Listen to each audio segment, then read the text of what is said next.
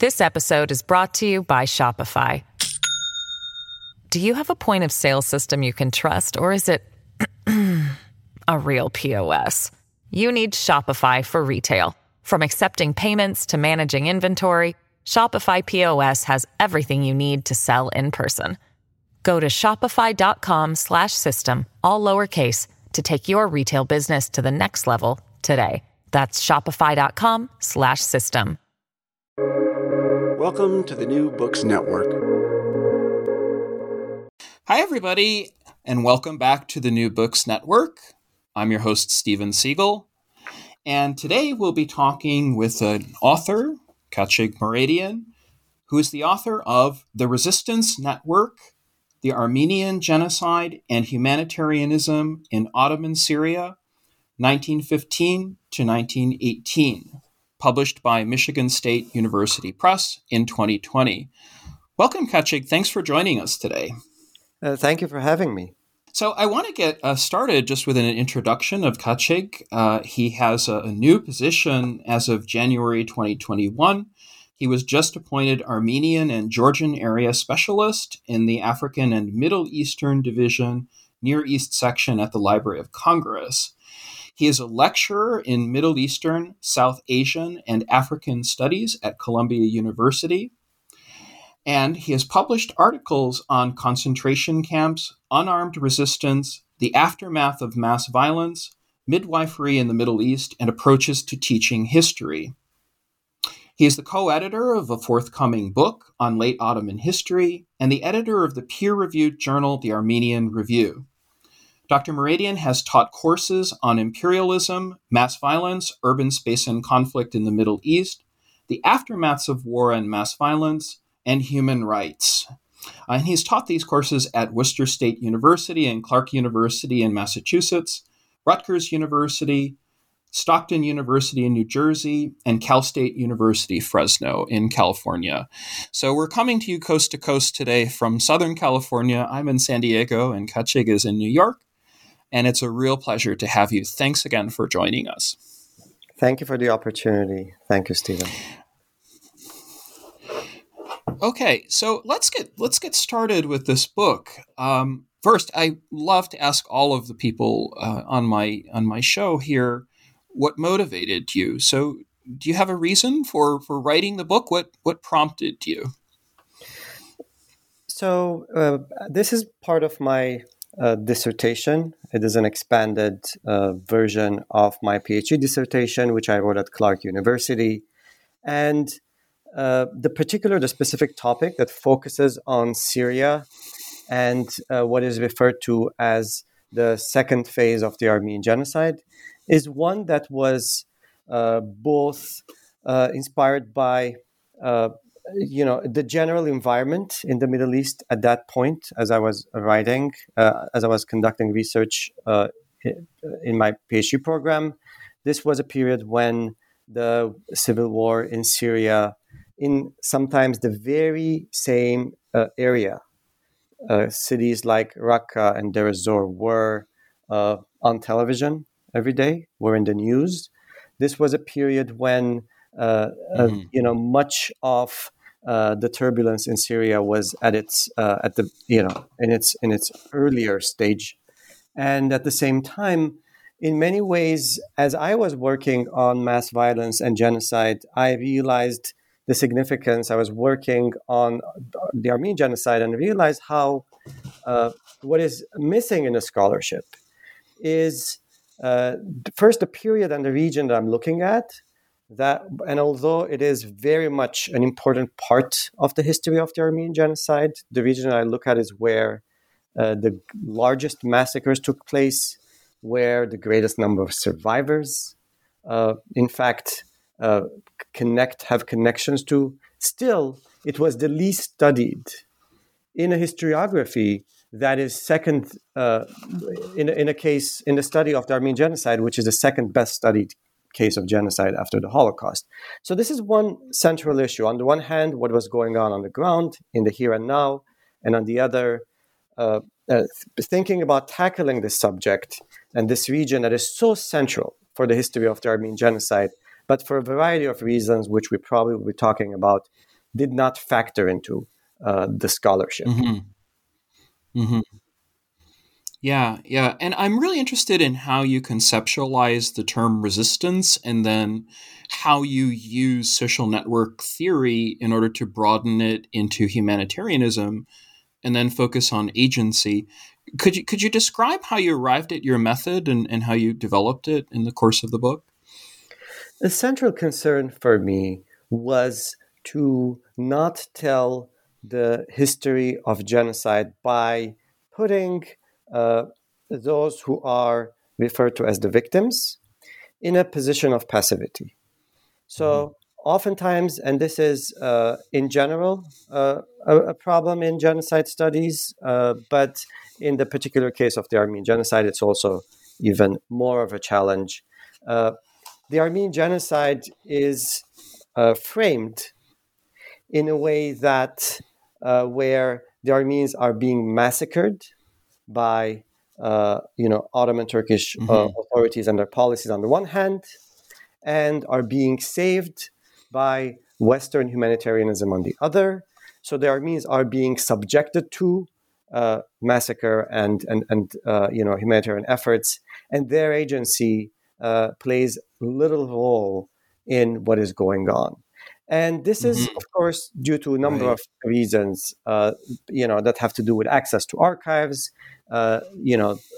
limitations that have to do with language, etc. So this was my starting point. So I wanted to emphasize the Mm-hmm. role, the voice of the victim group.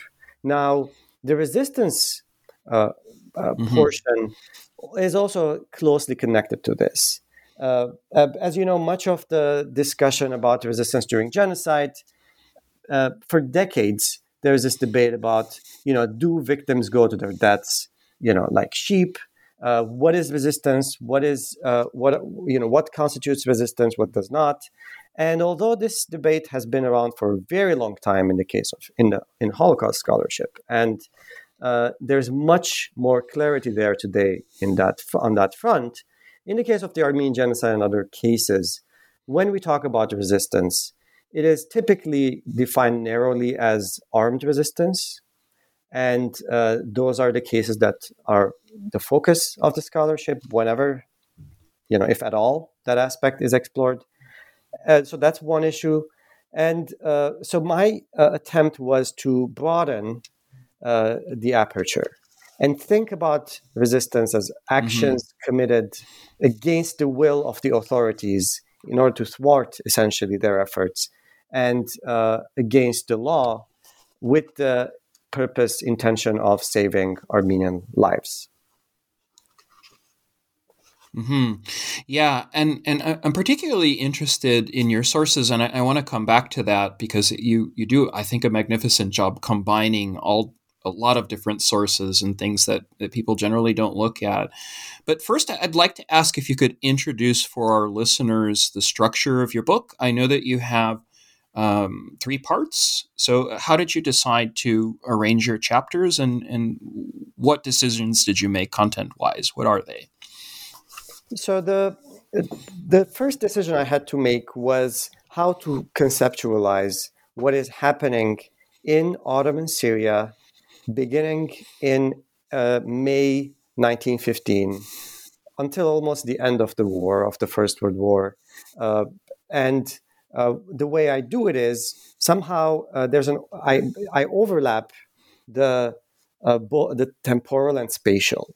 So I look at the first months of the early arrival of Armenian deportees from across the Ottoman Empire. The Armenian genocide begins in April 1915 with deportations and massacres of Armenians across the Ottoman Empire. The first convoys of survivors start arriving in Ottoman Syria around in the first weeks of May 1915. So I start with Aleppo because Mm-hmm. Aleppo is a hub. This is where the largest number of survivors are arriving beginning in May, and the numbers become much higher by the summer of 1915. And then there are a series of decisions that the Ottoman central authorities are making, which is shutting down the city of Aleppo and pushing the Armenians out of the city into a network of concentration camps along the lower bend of the Euphrates River, all the way to Raqqa and Deir Zor. Again, these are names that are quite familiar to many of us in light of the civil war in Syria. Now, so what the first half of the book focuses on the urban dimension. It is very much about genocide and resistance in the urban environment of Aleppo. Aleppo has always been seen in the scholarship as a hub of the deportation, and as such, I conceive it also as a central location of resistance to deportation, unarmed resistance to deportation. And then in the second part, the focus moves to more desert areas and along the Euphrates, concentration camps where most of the Armenian deportees are interned. And in the third part, I look at the destruction of close to 200,000 Armenians, their massacre, mostly women and children, in Deir Zor, after many of these concentration camps are emptied and the surviving population is pushed towards the region of Deir Zor. This happens in the summer of 1916. So the framework is one where, on the one hand, in terms of temporally, I'm looking at, beginning from May 1915 into the fall of 1915 in Aleppo, and then into the desert. Okay.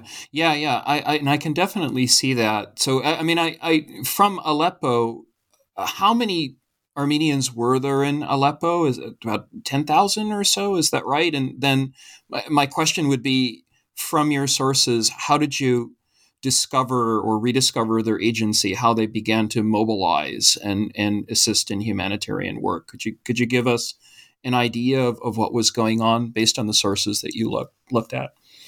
Yes. So initially, there was a community of around 10,000 Armenians in the city of Aleppo. This community was, by and large, not deported, particularly in these early months. So they did have the ability, as deportees from across the Ottoman Empire are arriving in the region, sometimes in horrendous conditions, oftentimes having lost the male population of their town. This local community mobilizes a large effort, humanitarian effort, almost as soon as the first deportees arrive in the region, to help them. This mobilization is critical, and it will eventually morph into a resistance. And I'll say a little bit about that a bit later. But so what happens at this point? Please. The sources I use are largely the news sources I use are largely Armenian language sources. They are, for example, the minutes of one of the main committees providing relief for these Armenians who are arriving. They met on a daily basis, and we have the records, their minutes. The ledgers of this committee, this council, that maintained detailed records of every single purchase, every single egg, every single piece of wood, every little bribe that was paid to gendarmes. Everything is listed for the entire duration of the war, as well as some of the lists of deportees they provided. I add to this hundreds of memoirs and accounts by survivors. And I introduce all of this into the scholarship, where there is already tremendous work that has been done on the Ottoman archives, on German archives, and I try to triangulate as I tell this story. Yeah, and I see a lot of spatial thinking and geography, and I wonder if you could expand on that, because you have not just the cities, as you say, but there's a dynamic here between the urban and rural environment. So how did you do that, both conceptually and with your sources? How did you begin to, let's say, map the stories differently and give us a history from below? Yes, it was very clear that both the process, the way in which the genocide was essentially unfurled, was occurring on the ground in the province of Aleppo and the city at its core, was not just one that where you had orders coming from the center, from Istanbul, from the central authorities, and the local authorities were just implementing it. Genocide does not progress, with the same degree across an entire empire. There are local variations, of course. And what is happening in the case of Aleppo made it very clear to me that the violence is not just in happening in the region, but is also oftentimes of the region, and even more so, the organized effort to save Armenians.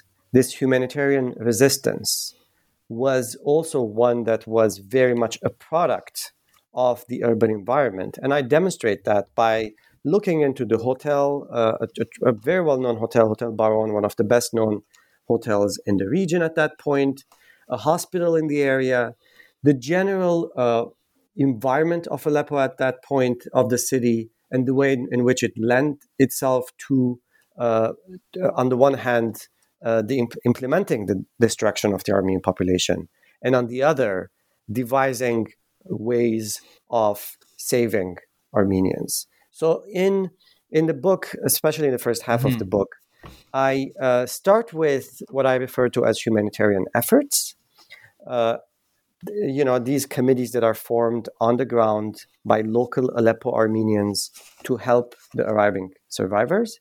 And then what happens is that the central authorities start cracking down on these efforts. And many of these committees go underground and continue their work helping survivors in a clandestine way. And in that context, you have many survivors who are arriving in the region who are also joining this effort and participating in the struggle to save as many people as possible. Yeah, and I definitely want to move to the story of the camps. I mean, both concentration camps and transit camps, and the categorization and classification they're in. But I had one more question for you. Could you describe how you reread the late 1915 liquidation of the camps? I find this a very interesting section in chapter 3 of your book, where you're talking about the distinct phases and looking at wartime internment. So, what do your sources, let's say, show that might be new to that story of the liquidation of the camps in 1915? So, I place the history of concentration camps during the Armenian genocide, and my book is the most recent, and in fact, the most expanded work on this very little studied aspect of civilian internment. I place it within a broader context of the development of concentration camps in the late 19th and the early 20th centuries, beginning with the Spanish in Cuba and the United States in the Philippines, the British in South Africa. So these are the colonial cases where the concentration camp was used as a counterinsurgency weapon, alongside policies of scorched earth tactics in order to isolate and neutralize insurgents and separate their support base, the civilian population. What happens in the early 20th century is in German Southwest Africa, the Germans, take this already deadly for civilians, approach and implemented during the Herero genocide, in fact, on the very survivors of the initial round. So this becomes a more deadly strain. And my argument in the book is that this deadly strain that emerges of concentration camps, genocidal strain that emerges in German Southwest Africa, then is also implemented in the case of the Armenian genocide. The Ottoman authorities established a network of camps across around Aleppo, and then along the Euphrates, all the way into Deir ez-Zor, all in modern-day Syria. And they pushed the population there so that, in order to isolate them, in order for, epidemics play a role here, in order to isolate them and to make sure that they die alone. And ultimately, these camps also become places where this resistance network continues to work and continues to its effort to help people. Ultimately, these camps are liquidated in 1916, beginning in the spring of 1916. The camps are shut down, and whoever survives is pushed further south and southeast along the Euphrates and then to be massacred in a region in the region of Deir ez-Zor. So this is how I conceptualize it. I first place it in the context of the evolution of camps, and then I zoom in and demonstrate how this is playing a critical component role here. This episode is brought to you by Shopify. Do you have a point of sale system you can trust, or is it a real POS? You need Shopify for retail. From accepting payments to managing inventory, Shopify POS has everything you need to sell in person. Go to shopify.com/system, all lowercase, to take your retail business to the next level today. That's shopify.com/system. Right.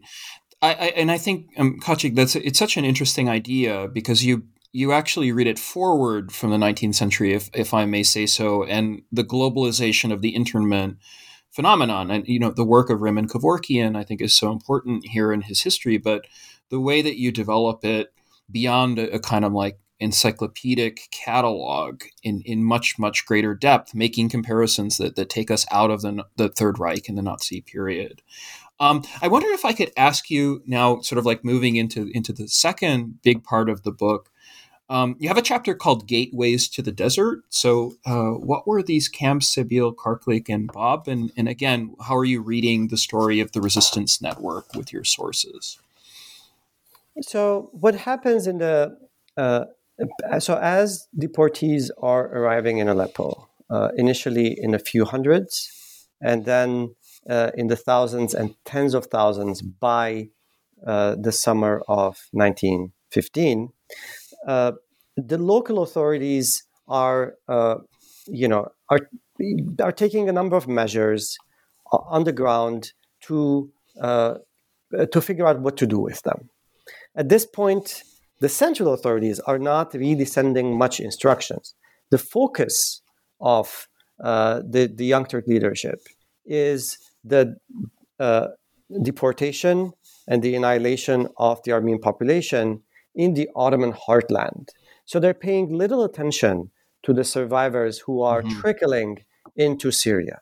So at this point, the local Ottoman authorities, some of them, for example, the governor of Aleppo, who was friendly to Armenians, they are trying to help within their means in order to ameliorate the situation of these people. So during this period, there are many camps that are created around the city of Aleppo, where thousands of arriving deportees are placed. The idea is to keep these camps temporary.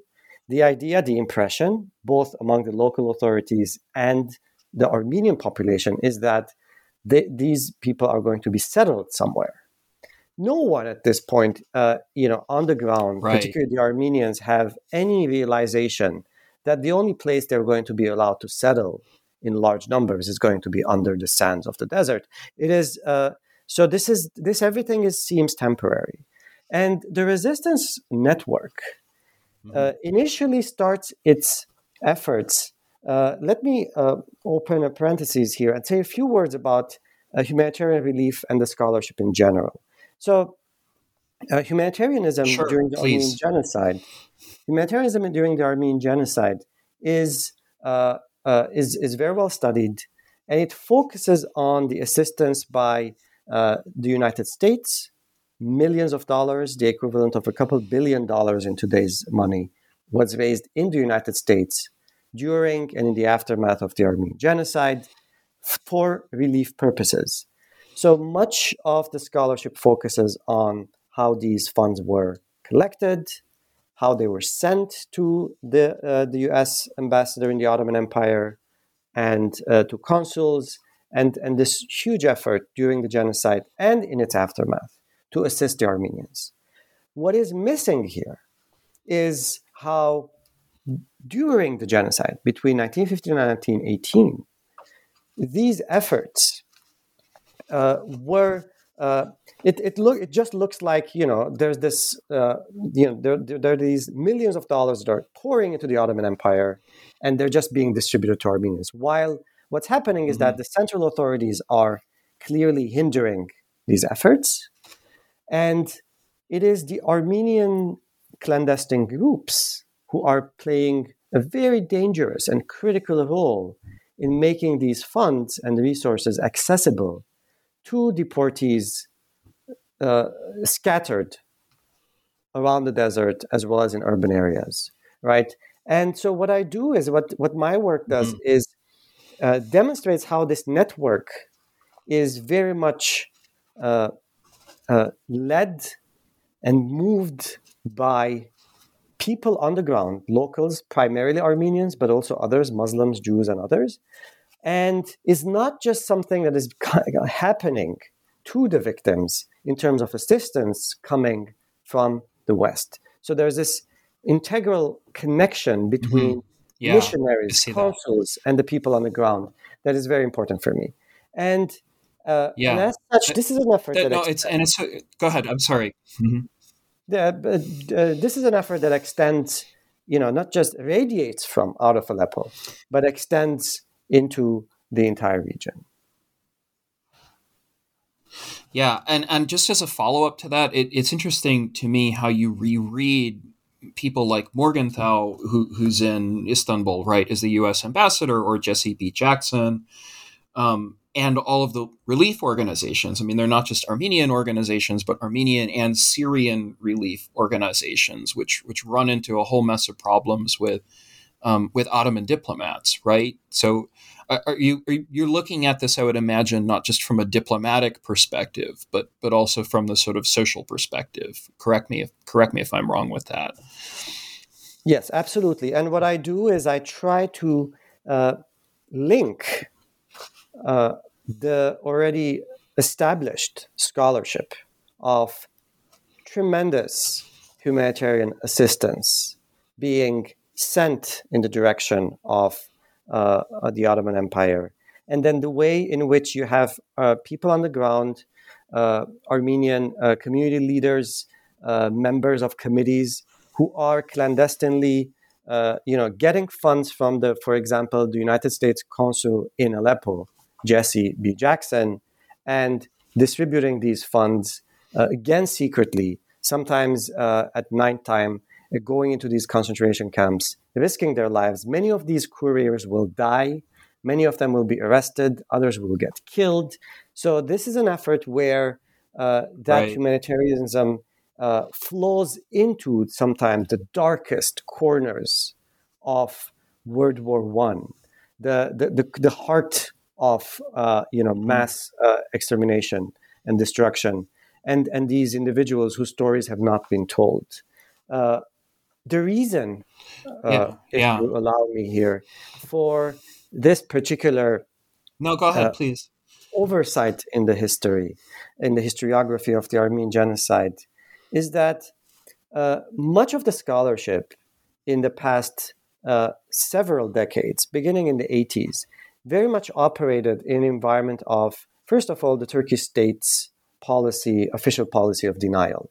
So many scholars, essentially were writing in a way that tried to counter that policy of denial, and that played a crucial role. On the other hand, many scholars wanted to introduce to audiences in the West, for example, mainly in the United States, reintroduce the history of the Armenian genocide and the huge role that Americans, played in terms of collecting assistance and providing assistance. Part of American history, which was something very well known in the 1920s. Everybody was part of this, but it was forgotten, as the scholarship demonstrates. And then, so this is key. And then, so this kind of framework tries to integrate the role of the Armenians on the ground in this effort, and in that sense, it is it adds to the scholarship from that perspective as well. It is important to note here that three of my advisors, you mentioned Raymond Kevorkian earlier. He was one of my dissertation committee members. Taner Akçam, who is a Turkish scholar, the first Turkish scholar to publish on the Armenian genocide, and Holocaust scholar Deborah Dwork, have played a huge role in both in my intellectual journey and also in my thinking about many of these issues. So I stand, first and foremost, my work stands on the shoulders of hundreds of thousands of these survivors who eventually will also become victims, but they leave behind some records, and thousands of survivors who write their memoirs, but also on the work of these great scholars who allowed me to really do this reconstruction, building on their work. Mm-hmm. And you mentioned Taner Akçam's work, and maybe we can put Ronald Sunni in this as well with his 2015 book. I'm very curious in how you read this historiographically to get out of this, extreme intentionalism, as you call it at one point, right? Do you see prospects then for people to rethink the history of Der Zor both before and after through Ottoman and Armenian sources, and especially as Ottoman sources become more available, hopefully? Or I don't know. I mean, this is sort of a historiographical question when you're thinking about the continued denialism. Yes. When I refer to extreme intentionalism, I refer to the early scholarship on the Armenian genocide that largely mirrored the intentionalist model of the Holocaust. In face of a state-sponsored policy of denial, almost constructing a model that's very similar to the intentionalist model of the Holocaust, and it was a way in which it was easy to demonstrate against a policy that says there was no genocide, that this was indeed genocide. But ultimately, genocide studies have evolved over the past couple of decades. And also Armenian genocide studies has evolved. And in many ways, part of the reason I argue that this region, Ottoman Syria, during the Armenian genocide, was not tackled even by the pioneers of the Armenian genocide, who will sometimes just say a few paragraphs about it only, because it is complicated, because it is messy, and it does not fit this kind of intentionalist model. What is happening in Ottoman Syria defies that model, because on the one hand, it's not, there is a period beginning in late 1915 and in the first few months of 1916, where the massacres have stopped. Hundreds of thousands of Armenians have been massacred across the Ottoman Empire. Hundreds of thousands of others are languishing in concentration camps or in hiding in urban areas across Ottoman Syria and elsewhere. And it seems like it's over. It seems like this Ottoman state's policy of uprooting and dispossessing the Ottoman Armenian population, and also, of course, it's important to note here, many Greeks and Assyrians, has come to a halt. But then something else happens, right? So it doesn't seem like, the Ottoman authorities are hell-bent on going after every single Armenian everywhere. Their central purpose and objective is to destroy Armenian community life, is to destroy Armenian organized existence on these lands.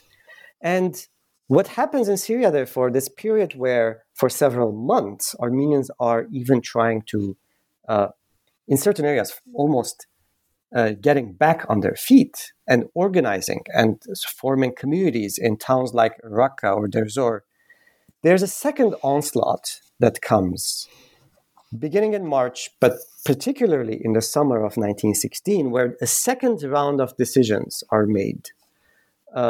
Again, the decisions are made earlier in 1916, and they're implemented through summer of 1916, where these camps are shut down, and the surviving population, largely women and children, are massacred. So it's a situation where really the reconstruction is messy, and it doesn't really fit in this way of the short one-sentence narrative of the Armenian genocide, which is that the Ottoman authorities deported and massacred the Armenians because they did not want to leave one Armenian alive. That kind of simplistic narrative, which has been complicated in recent years, of course, by the scholarship. And in the scholarship, because you, in your book, discuss women and children and orphans a lot, and I'm thinking about, the contribution of Deborah Dwork here, right? So is there a particular story or stories, Khatchig? This is a hard question, perhaps, but is there a centerpiece to your book? Would there be one story, either a story of women and children, or does it have to be a political elite like Talat, right? What would you say is the centerpiece for your resistance network? I'm actually kind of like asking for names here. If there's one tale or one story that struck you. Yes. So there are many women in this story, and the way in which their role and in the gendered approach to this is that when I start in Aleppo, where there is an organized community and organized around churches largely, so the Armenian Apostolic Church, Armenian Catholic Church, and Armenian Protestant Church are organizing the initial relief efforts. This is a male-dominated effort, right? All the committee members are men, right? Women are only playing an auxiliary role within this, organized relief structure. But as I demonstrate in the book, there's at the same time many women who are playing a critical role and are only loosely connected to this network. That's one. And I also show how the farther away we go from the heartland, from the center, from Aleppo, where this effort is radiating from, you have more and more women as this network becomes loosely connected, playing a critical role in the effort to save Armenians. So I document the stories of a number of women in this regard. But perhaps telling one story could illustrate some of the complexities of this narrative. One such person is a woman by the name of Elmas Tsanturian. And if you allow me to take just 1 minute to tell her story in a nutshell. Yes, that's what I'm asking for. Please. I think our listeners would really like that. Go ahead, please. So in her case, she is a massacre widow. Her husband is killed during an earlier round of massacres in 1909. After which she receives support from an Armenian women's organization and is taken from her town Marash into Constantinople to study nursing and midwifery. And after that, she graduates in 1914, and the war erupts. By the time she's back home, soon after, the deportations of the Armenian population begin, and she's forced to Aleppo. She contracts typhus along the way, gets sick, is on her deathbed, and an Armenian doctor who was part of the resistance network saves her life. Now you have a nurse who is trained as a nurse, who also has immunity, while typhus is ravaging the entire region, and particularly the camps, the Armenian population. And she becomes an important critical player because she is hired essentially by a local, so the head of one of the military hospitals in Aleppo, Ottoman military hospitals in Aleppo, whose daughter's life she saves as a nurse. She had typhus too. The daughter had typhus. The man hires her to be the head nurse at the military hospital. And this woman single-handedly helped save the lives of dozens of Armenian women by securing passes for them and permits for them and hiring them to work in the hospital, thus anchoring them in the city while the Ottoman authorities are systematically emptying the city of Armenian deportees. So this is one example of such an effort. There's another woman, Araxia Jabedjian, who is working very closely with a Swiss teacher, Beatrice Rohner, who is very well known in the scholarship on the Armenian genocide for her assistance and role. And this woman, Araxia Jabedjian, is based in Deir Zor and is constantly sending reports to Beatrice Rohner, who in turn is passing these reports to consuls. These reports are ending up in newspapers across the globe, including the United States. So, and ultimately, in the summer of 1916, Araxia Jabedjian is arrested and killed right before the Deir Zor massacres. Again, these are just two examples. The book is full of examples of men, women, and children who are taking part in this resistance effort. Right. And you talk a lot about these informal networks and the violence within and the supply lines. So, I mean, what would you imagine from your work? And of course, you're the editor of the Armenian Review. What sort of things could you imagine seeing in further empirical research and then in the historiography of genocide and Holocaust studies? Thank you for the question, Stephen. In recent years, there are some very interesting work that's being done in Turkey itself. There's a young generation of Turkish scholars who are not only just, we are past, the just scholars challenging the denialist narrative. And there's, at this point, a vast scholarship that is really moving on into some of these less known aspects and trying to shed light and think about mass violence by using the Armenian genocide as a case study. There are many local and regional studies that are being published.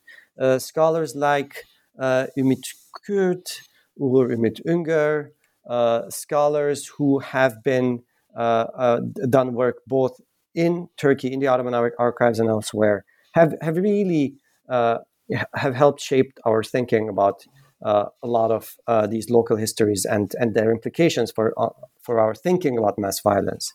So in that sense, that is a very exciting development. On the other hand, between the scholarship, the new scholarship, thinking about the Holocaust and thinking about colonial cases of genocide and genocide in the 20th century, I think we have the theoretical tools that we have become more complex and more nuanced. There's more connections. For example, in my work, I take a little bit from network theory, but also a lot from urban studies. I borrow a lot from the theoretical frameworks and approaches in Holocaust studies as I think about much of this. So there's this dynamic young generation of scholars in Turkey and beyond that are really bringing fresh perspective into the fore. And really, I think my last question before we sort of move on to your current projects and things that you might recommend or books you might recommend, you have in Chapter 8 a conclusion, and I think the conclusion is very interestingly titled Surviving Talat, the Network's Legacy. So there's a two-part question that I have to ask. So, first for our listeners, who was Talat and how does the Armenian community survive him? And then what is the network's legacy within the Armenian diaspora? So this is kind of an Armenian-centric question, but I'd like to hear your input on it and how you would reason this in the concluding points to your book. Thank you. So Talat Pasha was the Minister of Interior and considered to be the main architect of the Armenian genocide. He is known to have told diplomats, consuls, others that he is essentially solving the Armenian question by getting rid of the Armenians. And in that sense, I titled the last chapter Surviving Talat because it is very much about how both during the Armenian genocide and in the rebuilding process, in the aftermath of the Armenian genocide, the Armenian, this organized network of Armenians and many others who are part of this pushing back against these genocidal policies are actually also laying the groundwork for the survival and revival that is going to come after Ottoman defeat in World War I and Ottoman withdrawal from Syria. And so in that sense, I see this period that I say a little about in my final chapter as a period where the very people sometimes who survived, who were engaged in this resistance effort, humanitarian resistance effort, and managed to survive, were not arrested, killed, become some of the people who are playing an integral part in the rebuilding of the Armenian community, now cast out of their ancestral homes, now in places like Syria, Lebanon, France, and North America, and elsewhere. So in many ways, I try to show how, for example, in one example, I talk about this young man who was a courier for the U.S. consulate in Aleppo, passing, funds, transferring funds to a Reverend Eskijian and several others in order to help the deportees. Reverend Eskijian dies of typhus. He contracts from the very deportees he was helping. He was an important member of the network, but this young man, John Minassian, survives the war, and I conclude the book with a scene where he goes and visits the gravesite of Reverend Eskijian, who did not survive, and he's accompanied by the Swiss teacher that I mentioned earlier and the wife of the Reverend Eskijian, in a way.